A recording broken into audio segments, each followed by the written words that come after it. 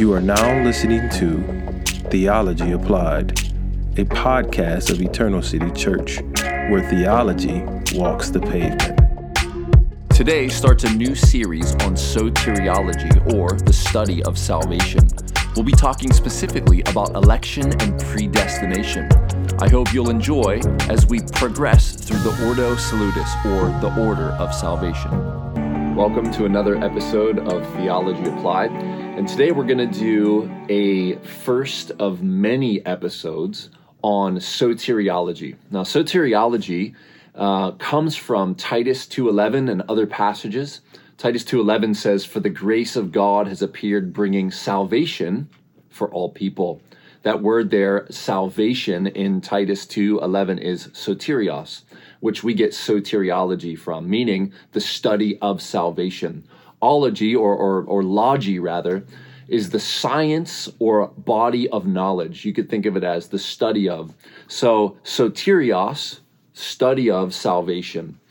And we're going to talk for many episodes about what's called in Latin the Ordo Salutis, or the order of salvation, starting from eternity past into eternity future. So today, I'm going to list the Ordo Salutis, and then we're just going to take the first two. So the Ordo Salutis, at least from a Reformed or biblical perspective, is this: predestination, election, calling, regeneration, faith, repentance, justification, adoption, sanctification, perseverance, and glorification. We're just going to take the first two today, eternity past, predestination, and election. Predestination is God's deciding the destination or the end of something before it happens, to foreordain it or to predetermine it, God's eternal decrees. A dictionary definition is God's foreordination of persons to a particular end, most commonly to a particular eternal destiny, and less commonly to a particular vocation or a particular task. Another helpful definition of predestination is this: God has sovereignly and graciously planned for the unfolding of history and of all things.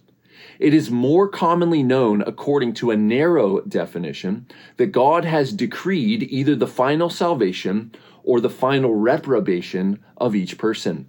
Election and reprobation, then, are subcategories of the doctrine of predestination. So, predestination, you could say, is God's foreordaining all things before they take place. This looks like prophecy in the Old Testament. He has planned what will take place. He tells about it before it takes place, and as it unfolds, it fulfills his predetermined purpose, or predestining. We're going to talk about election as a subcategory of predestination. And as we'll get into later in the podcast, election has two sides. It has a positive side and a negative side. And so we'll get into that as we go. One of the clearest places to see the election positively of individuals is Ephesians 3 through 5 and verse 11. I will read those now. "Blessed be the God and Father of our Lord Jesus Christ, who has blessed us in Christ with every spiritual blessing in the heavenly places, even as he chose us in him," that him is Jesus. So God the Father chooses individuals in Christ, even as he chose us in him before the foundation of the world. Before Genesis 1, God chose people in Jesus to be his people, to be his children. So this is in order that we should be holy and blameless before him. So the end goal of God's predetermining the destination of the elect to come to him would be that we, those who are Christians, the predestined ones, would be holy and blameless before him. That's the end. In love, he predestined us for adoption. So in love, in Christ, God predetermines our destiny, and the destination would be we would be adopted to God the Father himself. Adopted to himself as sons through Jesus Christ. You'll notice that in him being Jesus, through Jesus Christ, Jesus is absolutely essential to this doctrine of election, or the teaching of election in the Bible.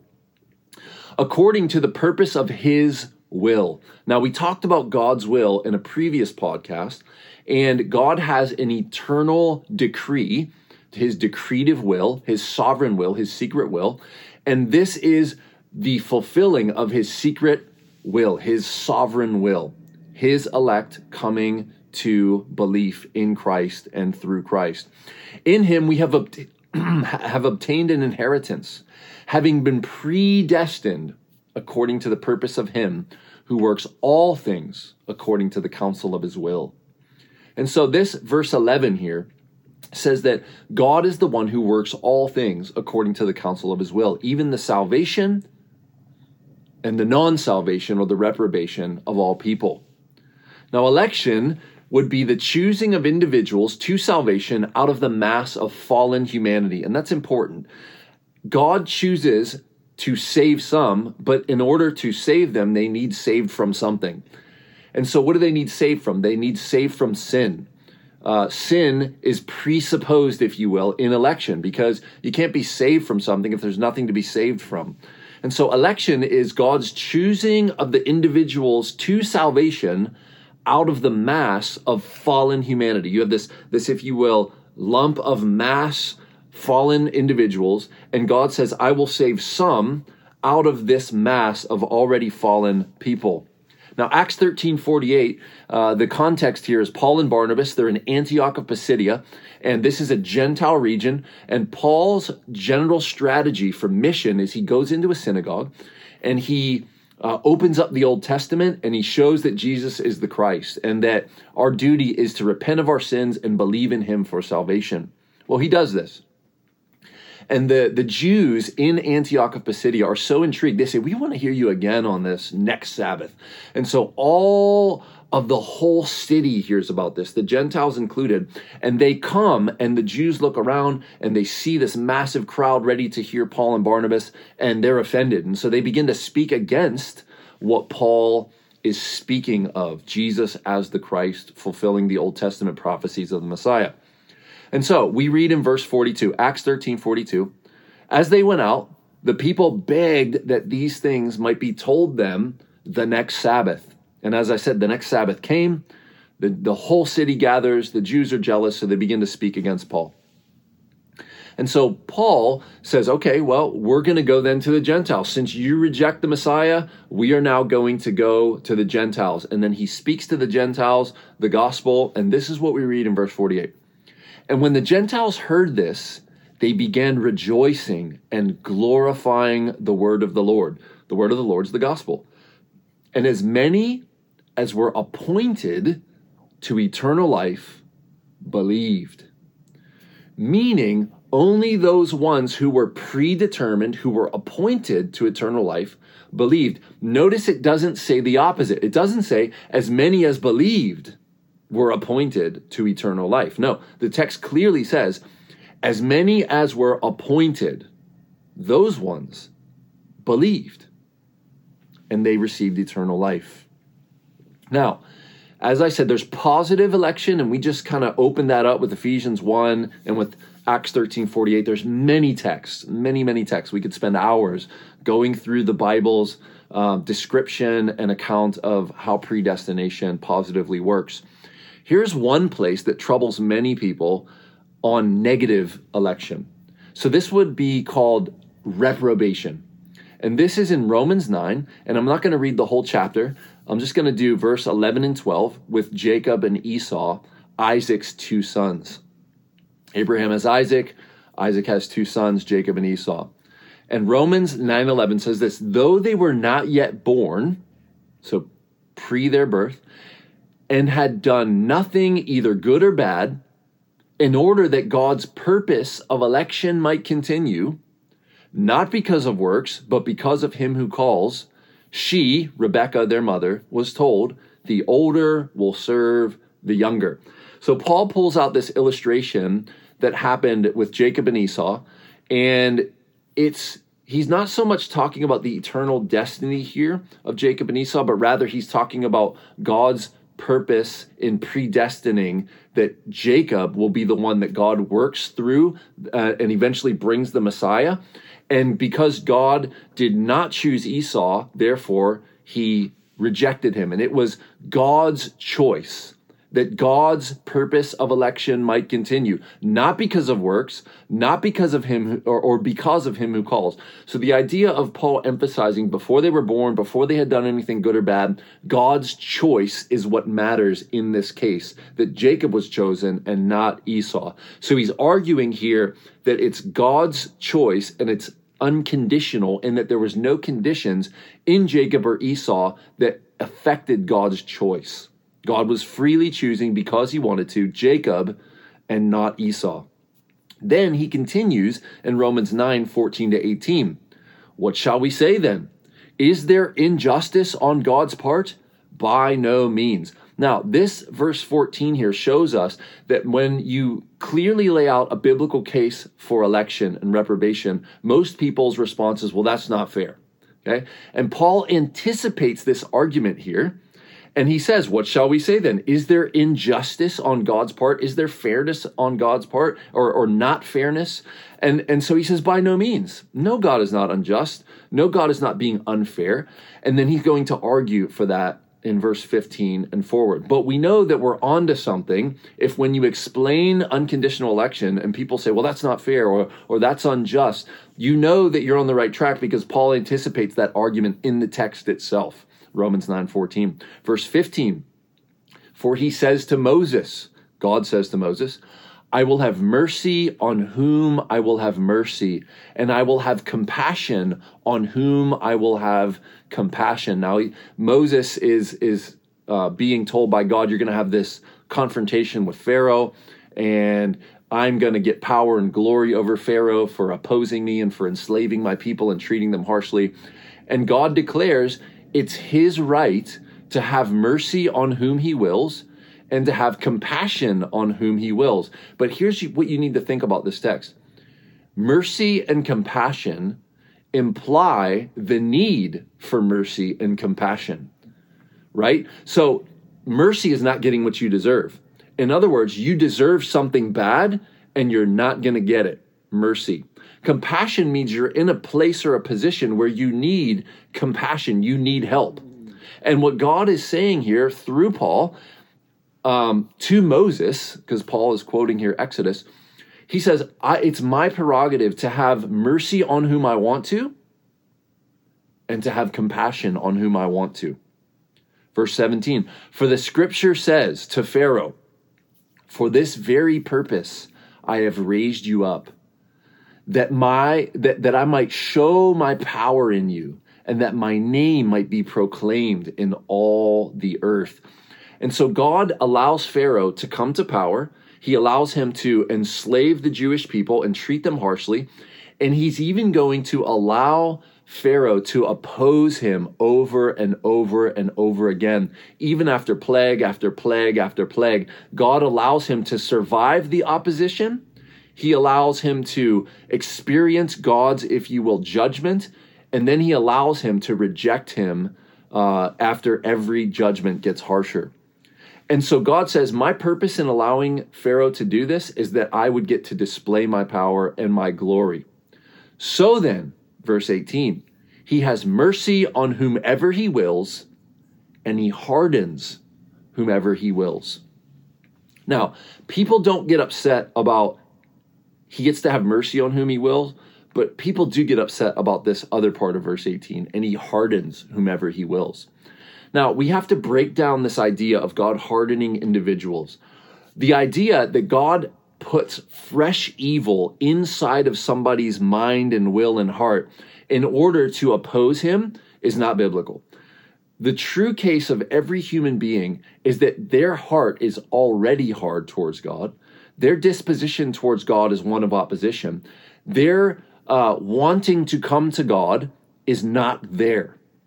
Okay? And so from that place, if God leaves you there, your heart is hardened by God's, if you will, passively allowing you to remain in your rebellion.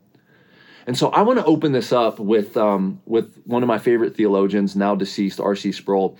He wrote an entire commentary on the Westminster Confession of Faith From 1646 to 1647, the Westminster Confession of Faith was created.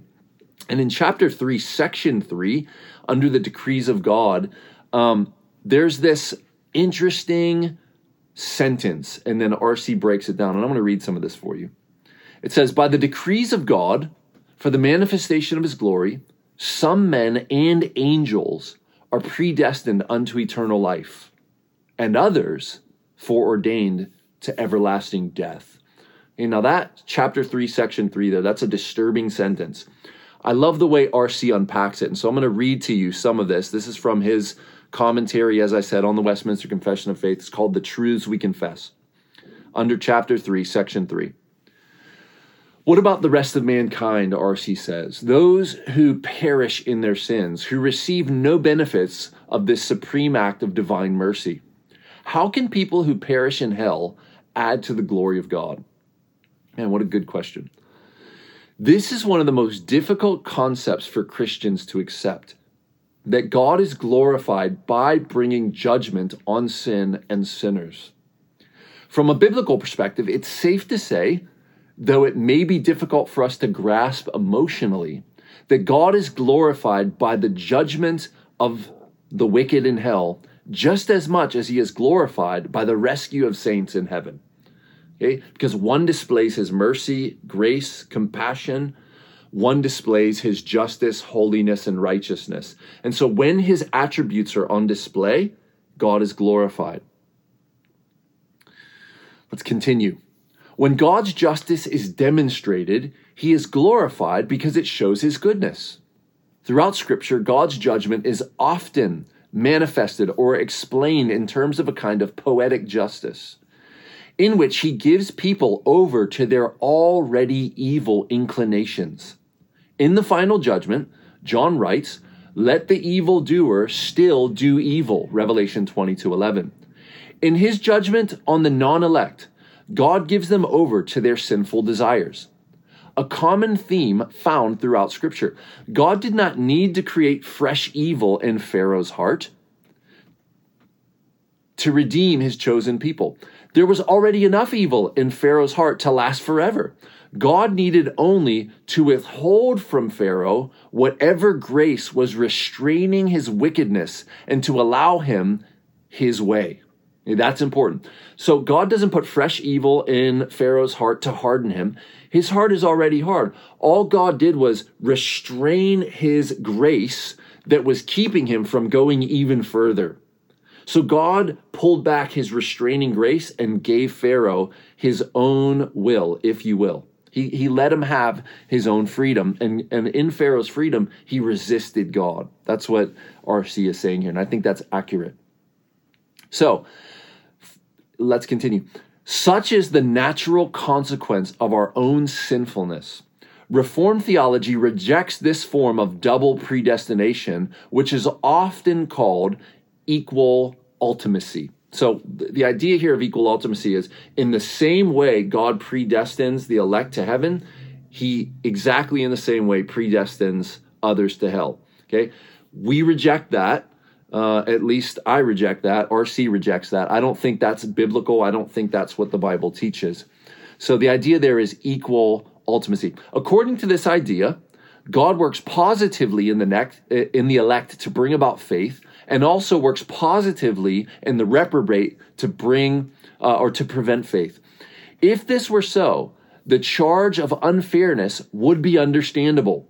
Pharaoh was only doing what God was forcing him to do. The Reformation view of double predestination is not this symmetrical positive view, but rather a positive negative view.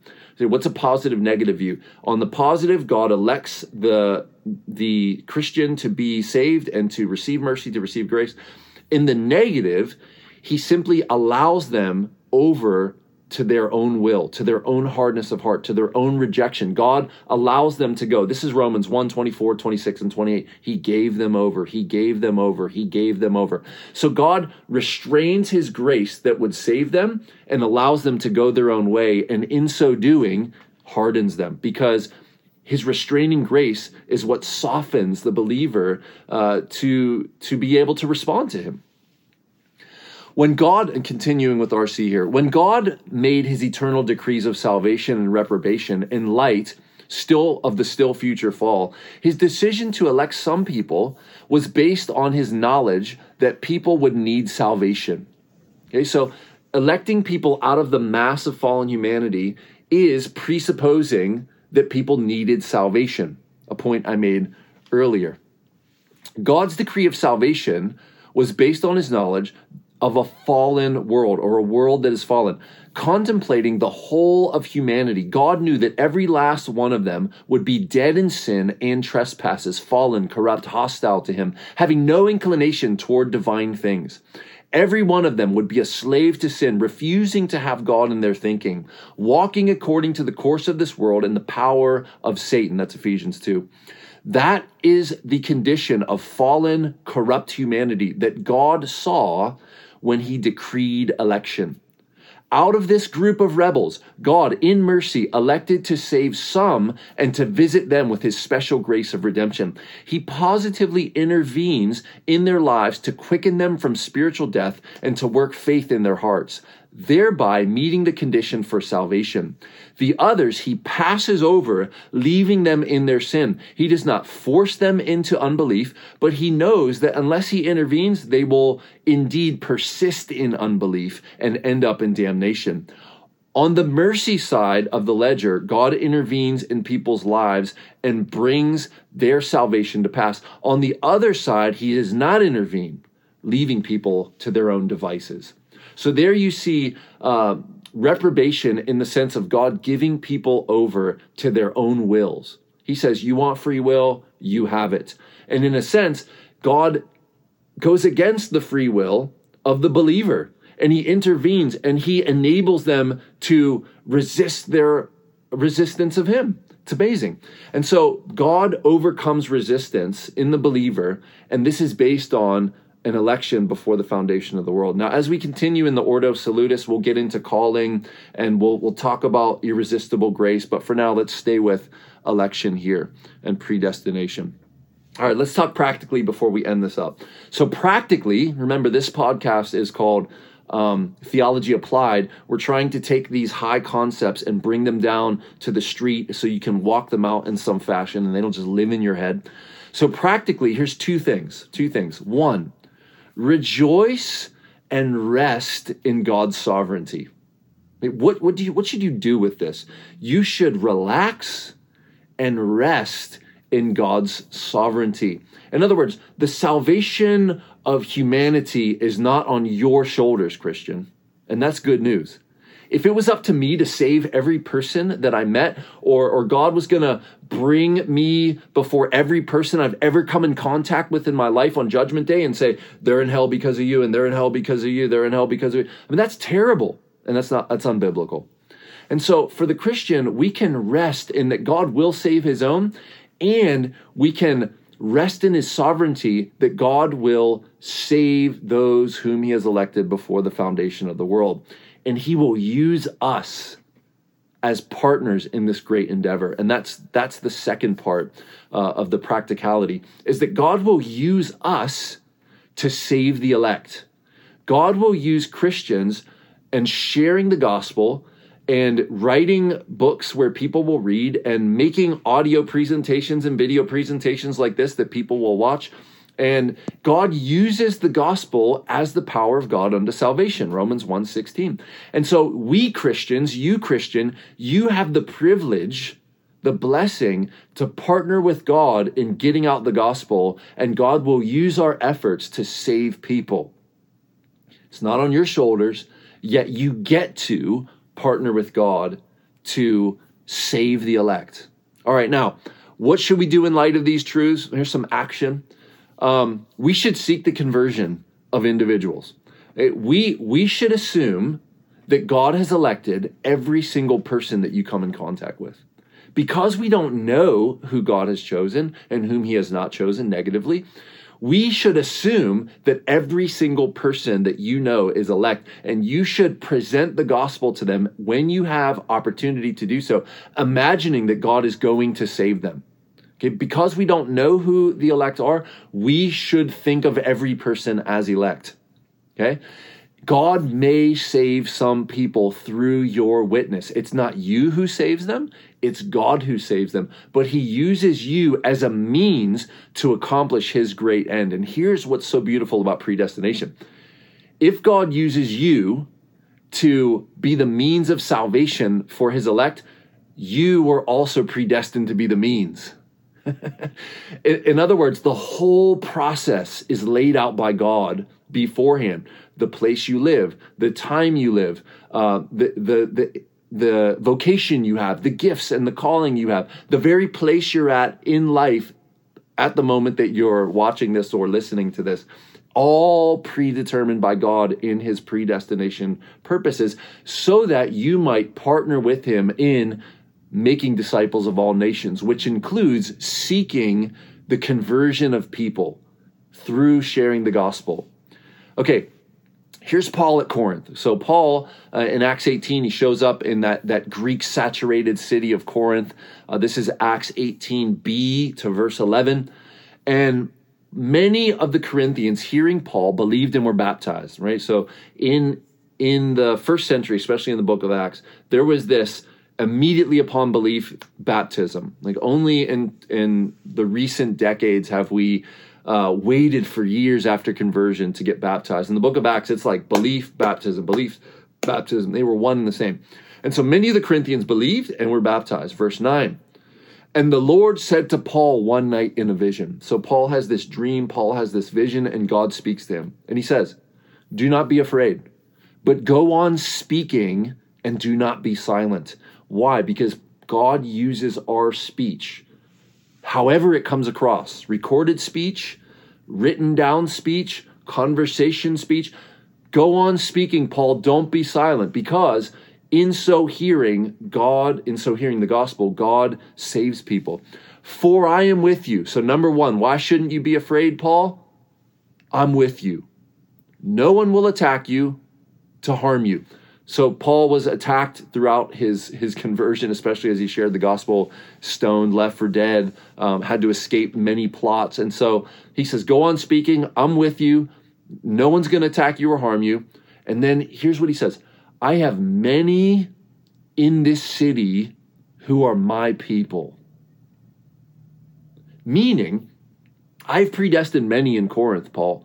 And by your speaking, I'm going to save them. You need to stay here in Corinth, Paul, and you need to speak the gospel and not be afraid to speak the gospel. Why? Because I have many people in this city. Now, friends, I think that we should imagine God has many people in our city, whatever city you find yourself. You should imagine this same thing being said to you, even though that would be by implication. I have many people in this city. Insert your name, go on speaking. I'm going to save them through your witness. I will save them, not you, but I will save them through your witness. Friends, this is so helpful because, again, salvation is not on us, ultimately. We simply partner with God to share the gospel, and he does the saving. And he has people all over the globe, on all 6 inhabited continents, that are his people already. They need to hear the gospel so that God might save them. And then verse 11 concludes, and he stayed 1 year and 6 months teaching the word of God among them. All right, now here's a question people ask. How do I know if I'm elect? How do I know? And in 1 Thessalonians 1, 2 to 5a, Paul, addressing the church in Thessalonica, has this fascinating explanation of this question. He says, we give thanks to God always for all of you, constantly mentioning you in our prayers. So we're praying for you. We give thanks for you constantly when we pray. Remembering before our God and Father your work of faith and labor of love and steadfastness of hope in our Lord Jesus Christ. We remember you, and we remember your work of faith. We remember your labor and love. We remember your hope in Jesus Christ. We think about you. We remember your faith. For we know, brothers, that's verse 4, we know, brothers, loved by God, that he has chosen you. Wait a minute. How do you know that, Paul? How can you say to these Thessalonican Christians that God loves them and that he has chosen them? How do you know that? Verse 5, because our gospel came to you not only in word, but also in power and in the Holy Spirit and with full conviction. So what Paul is saying here is, here's how you know if you're elect. When the gospel comes, there's belief, and it's not just words. It's not just, oh, okay. You receive it, you believe it, you embrace it, you want to turn from sin, and you want to turn to this God who will save you.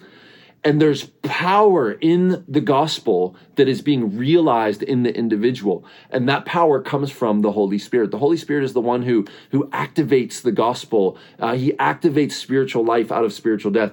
And then the result is there's full conviction that this is true and that you are saved and that you are a believer. And so let me read that verse 5 again. Because, how do we know that you're chosen? Because our gospel came to you, not only in word. It's not just the general call that goes out to all people. It just didn't come in word, but it came in power and with the Holy Spirit's power and with full conviction. You believed. In other words, if you're believing today, you can take heart that you are one of the elect. Believe. Keep believing. Keep holding on to God. God will get his believers all the way to the end. That's Philippians 1:6. God who began a good work in us is able to and will complete it. It's a paraphrase, but that's what it says. Now, last thing we're going to talk about today. How can you confirm your calling or election? How can you confirm it? How can you maintain the assurance and the confidence that you are one of God's people? Well, in 2 Peter 1:5-11, we learn this. Peter says, for this very reason, this is in verse 3, he says, make every effort. So this very reason, he's pointing to verse 3. We don't have time. But go back to verse 3 and you can see the very reason. For this very reason, pointing back to verse 3, make every effort to supplement your faith. Faith is that initial trust in Jesus for salvation. Supplement your faith with virtue. So add to faith virtue. And virtue with knowledge. Grow in your knowledge. Okay, a life that is lived by the decree of God, the revealed will of God. Live out that described will, revealed will in Scripture, referring back to a former podcast. And then add to that living out the clear will of God in Scripture. Add to that knowledge, grow in understanding. And knowledge, self-control. And self-control, steadfastness, this kind of immovableness. And steadfastness, godliness or godlikeness. So you build. And Paul's talking about the building blocks, what they look like. And godliness, brotherly affection. And brotherly affection, love. And so we're building virtue. And then we're putting on top of it knowledge. And on top of knowledge, self-control. And on top of self-control, steadfastness. And on top of steadfastness, godliness. And on top of godliness, brotherly affection. And on top of brotherly affection, love. Now listen closely. If these qualities, notice the if these qualities are yours and are increasing, they keep you from being ineffective or unfruitful in the knowledge of our Lord Jesus Christ. For whoever lacks these qualities is so nearsighted that he is blind, having forgotten that he was cleansed from his former ways. Therefore, brothers, be all the more diligent to confirm your calling and election. For if you practice these qualities, you will never fall. I mean, that's a huge claim there, Peter. So that list of building blocks that you add and then continue to practice them, if you practice these qualities, you will never fall. That's serious. So how do we make our calling and election sure? He just gave you a list. Some of you love lists. Have at it. We don't do the list to be saved. We do the list because we are. And he says, if we continue in that list, continuing to add to the next, he says, you'll never fall. For in this way, you will be richly provided for you an entrance into the eternal kingdom of our Lord and Savior, Jesus Christ. That verse 11 is confirming your election. Listen, for in this way, there will be richly provided for you an entrance into the kingdom, the eternal kingdom of our Lord and Savior, Jesus Christ. So how do we confirm our calling and election? We live out the Christian life. And Peter describes it here with these various terms. And then verse 3, his divine power has granted us all things that pertain to life and godliness. And then Peter says, for this reason, make every effort to supplement your faith with virtue, knowledge, and so on. So the idea there is faith is the initial salvation conduit. We're saved by grace through faith. Okay? And then after faith, you need to grow. How do you grow? Adding virtue, and then adding knowledge to virtue, and adding self-control to knowledge, and adding steadfastness to self-control, and adding godliness to steadfastness, and adding brotherly affection to godliness, and then love to brotherly affection. And then if these qualities are yours and increasing, there's your mission right there. Okay, so add to faith these qualities and let them increase. They'll keep you from being ineffective and unfruitful. And as you practice them, he says, you will never fall. And for in this way, in the way I just talked about, there will be richly provided for you an entrance into the eternal kingdom of our Lord and Savior, Jesus Christ. Okay, so again, to recap, we were looking at the Ordo Salutis, or the order of salvation. We only opened up predestination and election. We opened up election in both the negative and the positive, and showed that how God is glorified in showing mercy and grace and compassion. And he's also glorified in showing justice and righteousness and holiness. And he doesn't elect the same way for the positive and for the negative. He elects positively and actively with those who are saved, and he, if you will, allows the non-elect to go their own way in their sin. He gives them their free will. He says, have it your way. He says, you want this sin, you want this darkness, you love it, continue in it. And in that way, he does not elect them. Okay, thanks so much for joining us today. Join us next week, where we will continue in the Ordo Salutis, and we'll pick up on calling. What does it look like to be called?